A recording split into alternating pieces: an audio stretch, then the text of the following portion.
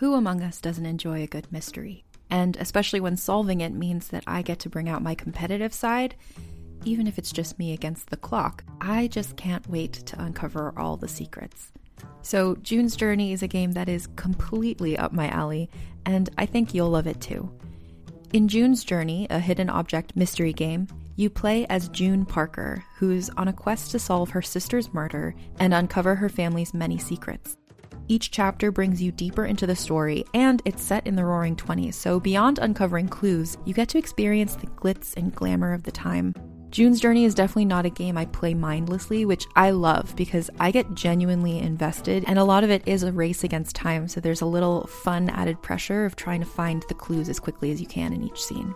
There are also tons of ways to customize the island that you're on, learn more about the characters, and then new chapters are added weekly, so you really can't run out of things to explore.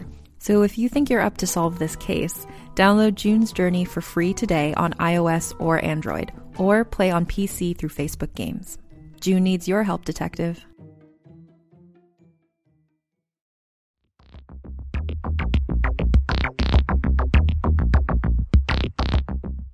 This program contains grown-up themes and language that the FCC doesn't like. Use your common sense. You're listening to Beautiful Red, a novel by M. Darusha Wayne. Find out more at darusha.ca/beautifulred.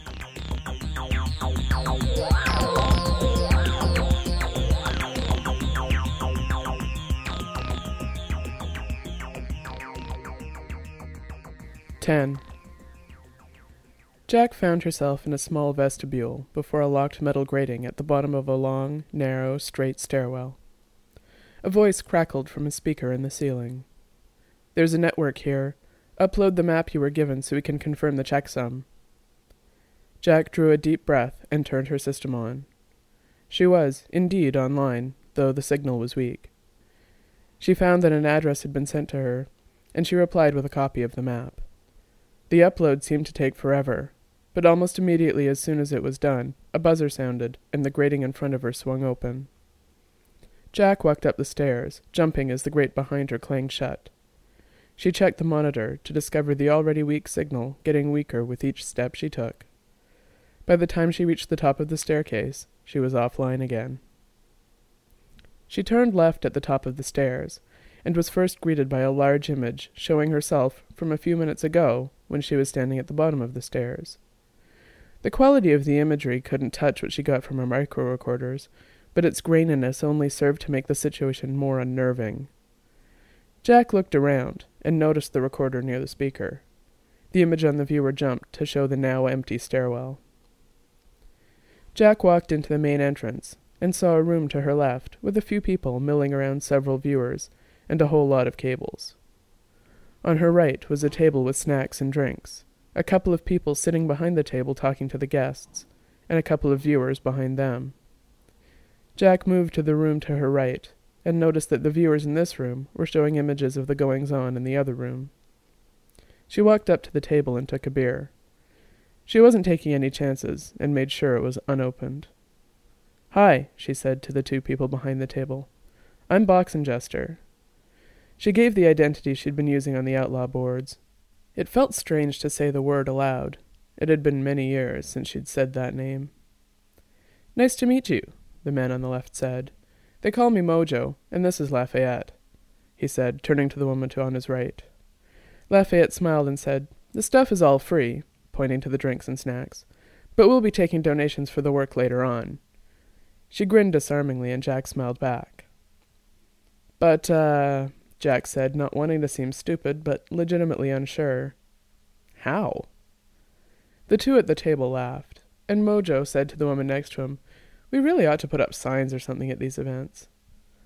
Lafayette nodded and turned to Jack, saying, "You know how you uploaded the map in the stairwell?" Jack nodded. "Well, we have nodes that create a localized wireless access point to our network.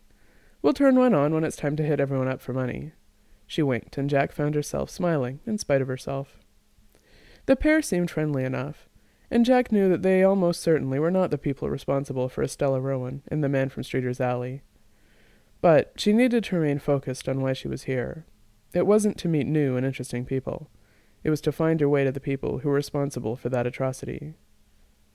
Still, she knew that if she was going to get any information from this event, she had to get along with the group here.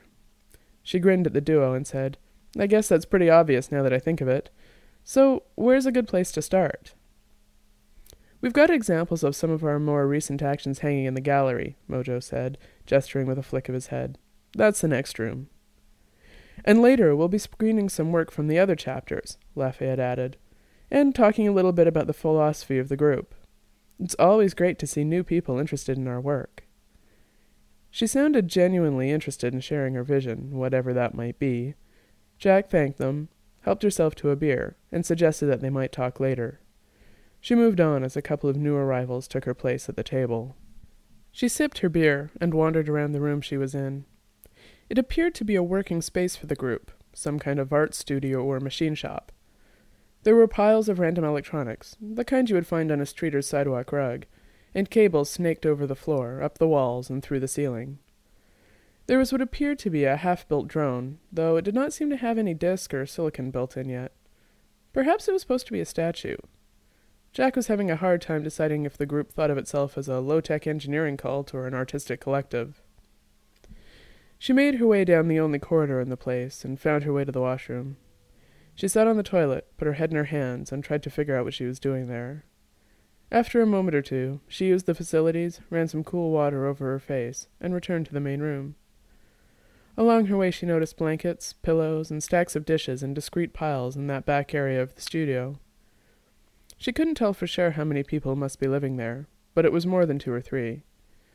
As she moved into the main room, she wondered what it was like, living off-network and in such close quarters with other people. By now a few more guests had joined the gathering and were milling about the room. She was going to have to interact with the others at some point, but she wasn't sure how to strike up a conversation with the other people in attendance.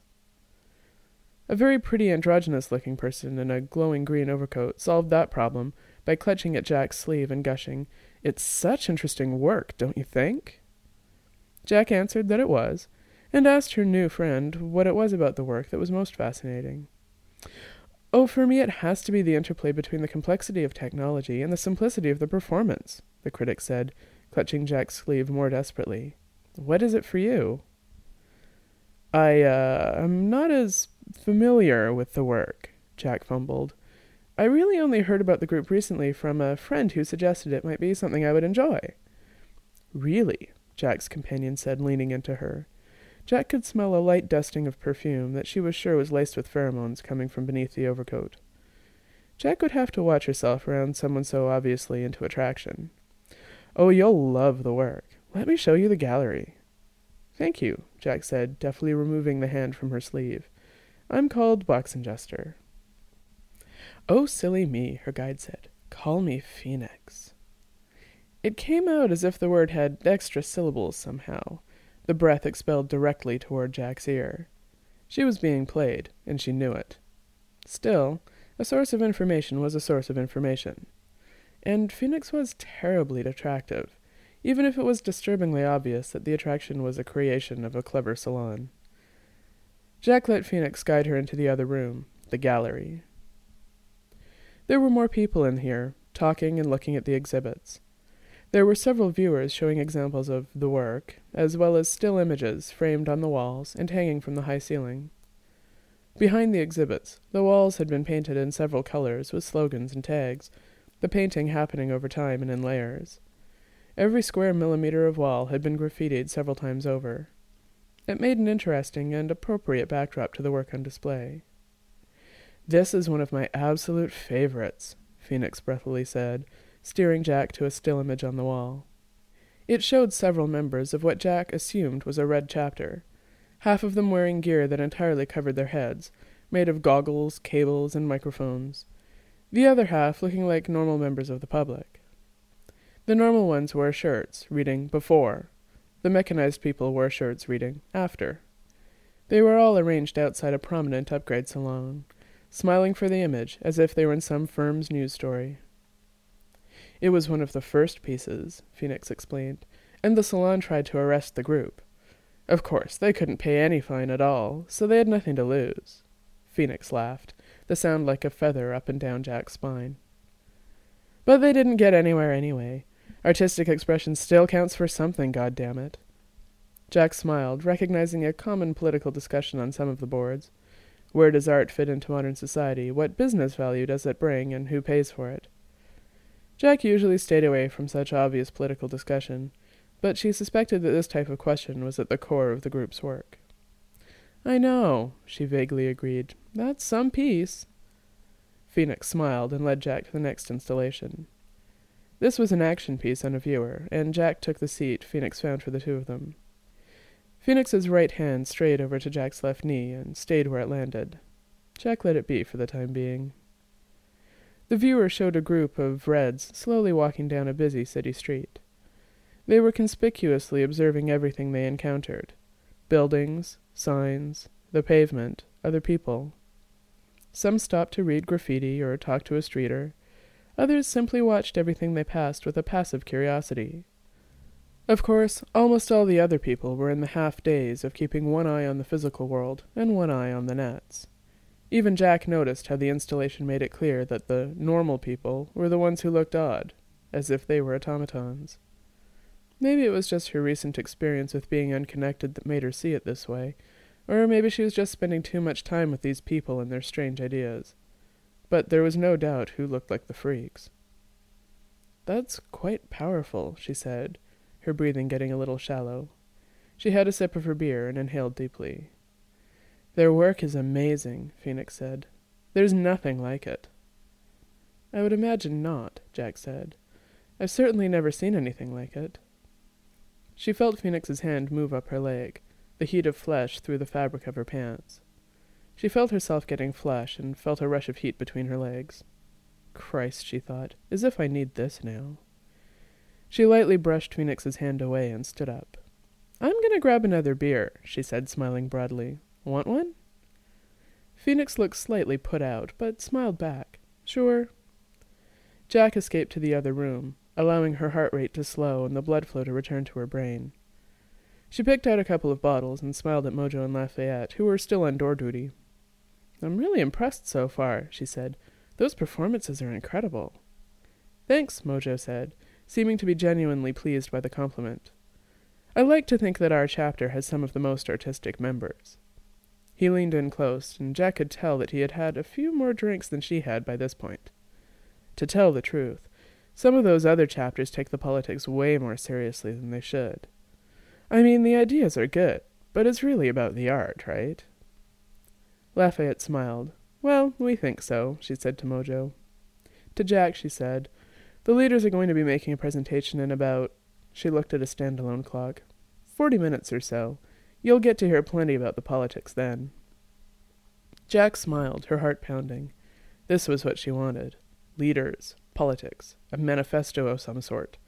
She felt like she was getting close to something. She also felt warmth behind her as the smell of Phoenix's cologne tickled her nose. "There you are," Phoenix said, taking the unopened beer out of Jack's hand. "I was wondering where you ran off to." Mojo and Lafayette smirked at each other, and Lafayette leaned over to Jack. "You've got some time before anything interesting happens," she whispered, "and there's some space back by the washroom." She winked, and Jack felt herself get flushed. Thanks, I guess," she said, as Phoenix took her hand and led her toward the back hallway. Jack found herself in the back room with Phoenix, the beer bottles safely on the floor in a corner. She had been full of tension in the past 3 days, and had contemplated something like this only a day earlier. But here she was, in the den of the enemy, with a complete stranger. Oh, for God's sake, she thought, it's not like all the people I could fuck on the nets aren't strangers too. She gave in and found herself enveloped by Phoenix's soft, strong arms. Their lips touched, and Jack was reminded how much more powerful body touching was to net sex. Jack hadn't been with someone physically in almost 20 years, and she nearly lost herself in the sensuality of the kiss. The smell of Phoenix's hair, the feeling of it between Jack's fingers, while their mouths found each other, their tongues touching lightly at first, then more forcefully. Jack's hand, almost as if it had its own will, crept into Phoenix's overcoat, finding the delta between the legs. "Ah," Phoenix sighed. "Aha," Jack said. "So that's what you've got." She grinned, then the smile turned to a gasp, as Jack felt those long, slender fingers on her stomach, then moving slowly into her trousers and between her legs. Those fingers have definitely been enhanced, Jack thought for a brief moment, but then she wasn't really able to think at all. They touched each other, slowly at first. Then their hands moved more feverishly, working into a rhythm all their own. They kissed and grabbed each other until they both came. Phoenix first, then Jack with a stifled yell as she buried her face into Phoenix's neck. Afterward, they stood together, panting and glowing with exertion. "Thanks," Phoenix said. "You're very nice, and that was very, very nice indeed." "Thanks yourself," Jack laughed, the tension finally gone from her mind and body. "You'll still show me around the gallery?" Phoenix playfully slapped Jack's cheek. "I'm not that kind, my dear. I'm genuinely interested in talking to anyone who will put up with my long-winded ramblings." Jack laughed and straightened her clothes, while Phoenix did the same. "Shall we go hear what the exalted leaders have to say?" "Yes," Jack said, picking up their beers from where she'd left them. "Let's."